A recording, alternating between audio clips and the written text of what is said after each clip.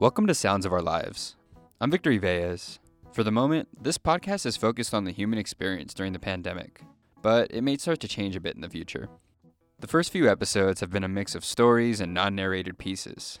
Today you'll hear another Together in Sound, which is audio sent to me from people in isolation around the country.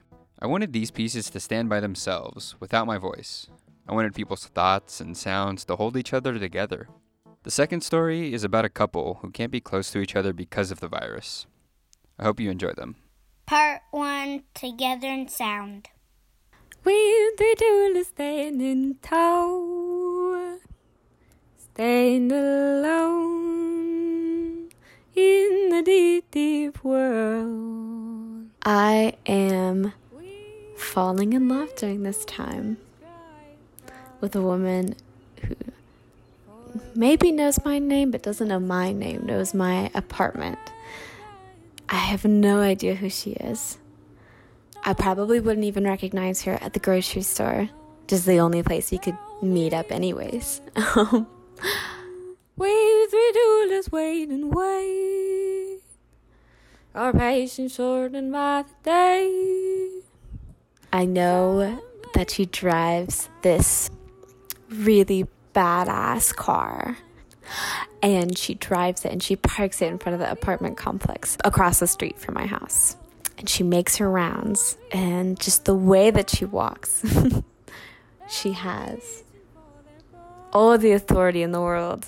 She delivers the mail. She gives people the coupons that they never thought that they would need, but they cling to for a sense of normalcy. She who delivers my mail, and she comes up to my steps and she puts the mail in and she waves, and then she's gone. But she comes back every day and she gives me my mail. She provides me with the only physical connection I can have with the people I love and I'm coming to know during this time. Every day. I should be there now, actually. You know what? Let's go check. I want to go check with you. Reaching for the strength as they die on the road, for they are leaving us behind and lying in the sleep now. She has delivered my mail.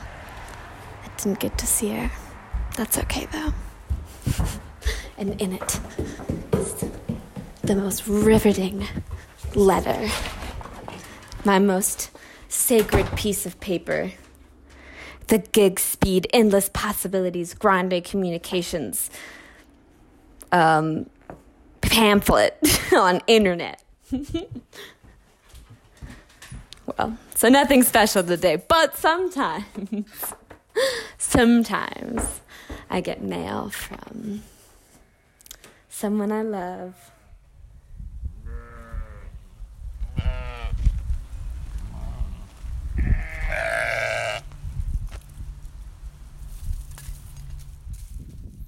Hey everybody, my name is Michael Cast. I'm a vagabond and also a journalist. I've been down around the border in Arizona, kind of trying to work out. I was trying to work on a project, and then coronavirus came along, and suddenly wasn't super cool to be buddying up to people in a small town that didn't know you.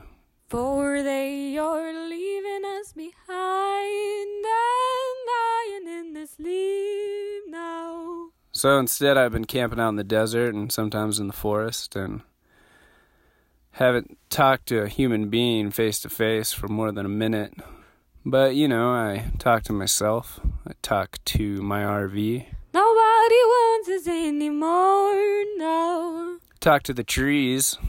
So hopefully you guys can understand me, because I might be speaking tree right now. The sun is feeding just the trees now. I eat a lot of eggs currently, and a lot of beans, and some pasta. All three food groups there. I am aware that I've read a few articles about people van lifing and how this isn't a super friendly time for that. Mostly because we're dealing with small towns, small stores, and naturally they don't want a bunch of people driving through the country and popping in, carrying, the virus. So, I've been trying to be conscious of that, and that's why I only talk to trees. We three let's listen close to the world gone quiet on its own. Hey, baby. How are you? You ready? You good? You good? Yeah? Did you have a good nap? Yeah? Yeah. Yeah? Yeah. You had a good nap? I love you. In order of sound appearance, Maddie May in San Marcos, Texas. The goats are from Albuquerque, New Mexico, sent from Lily Pongratz. Michael Cass lives in his RV somewhere in the Southwest. And Diana Rodriguez with her daughter Hazel in San Diego, California. Part 2, the beehive. This is Wes Wilson. I'm just here to visit my wife at the memory unit at the Beehive. That's Wes Wilson on a recorded phone call while visiting his wife, Luella. Wes and I had to get innovative for how to tell this story, so we recorded phone calls. Wes is 86 years old and lives in Missoula, Montana. At least once, sometimes twice a day, he drives his white Tesla to see Luella, who is also 86. The Tesla came after the solar panels for his home. For Wes, solar is a matter of principle in the age of climate change. Luella lives in an assisted living center along Missoula's Clark Fork River. It's called the Beehive.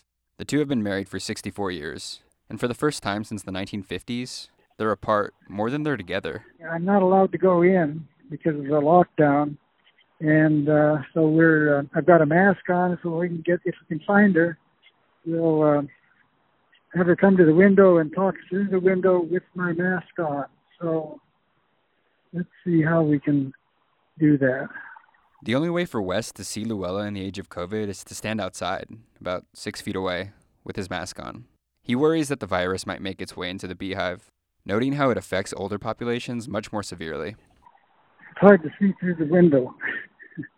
Can't see her. He's been visiting like this for weeks now.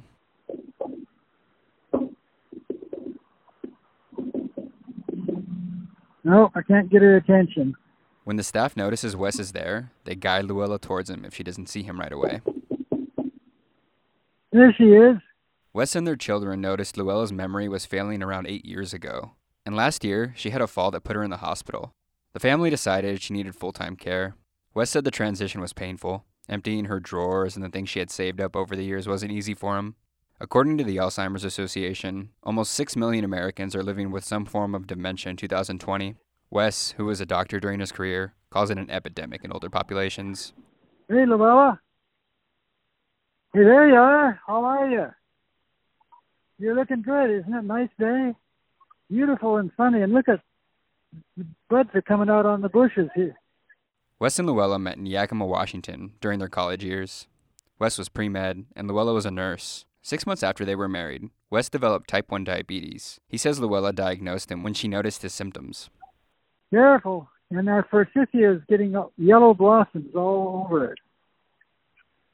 Where are your babies? Well, you had a couple of dolls that you were carrying around yesterday. They're probably in your room. He visits Luella as often as he can, fearing that she might forget who he is. But right now, she knows exactly who he is and is always happy to see him. Yeah. You understand that I can't come in right now because of the flu business that's out here. There's a flu bug out here, and they don't want to have me bring it in. So we got to be careful. After their 4 kids left home, Wes and Luella moved to a smaller place in a different part of town. Wes likes it because he can grow better tomatoes there. His dog, Satchmo, keeps him company. Satchmo is named after Louis Armstrong, the famous American trumpeter from New Orleans, Louisiana. Anyway, you're looking good. Yeah. No, there's all kinds of traffic out here, but the nice thing is it's nice and sunny. So I'm going to go and put some pea vines up in the garden. That's my project.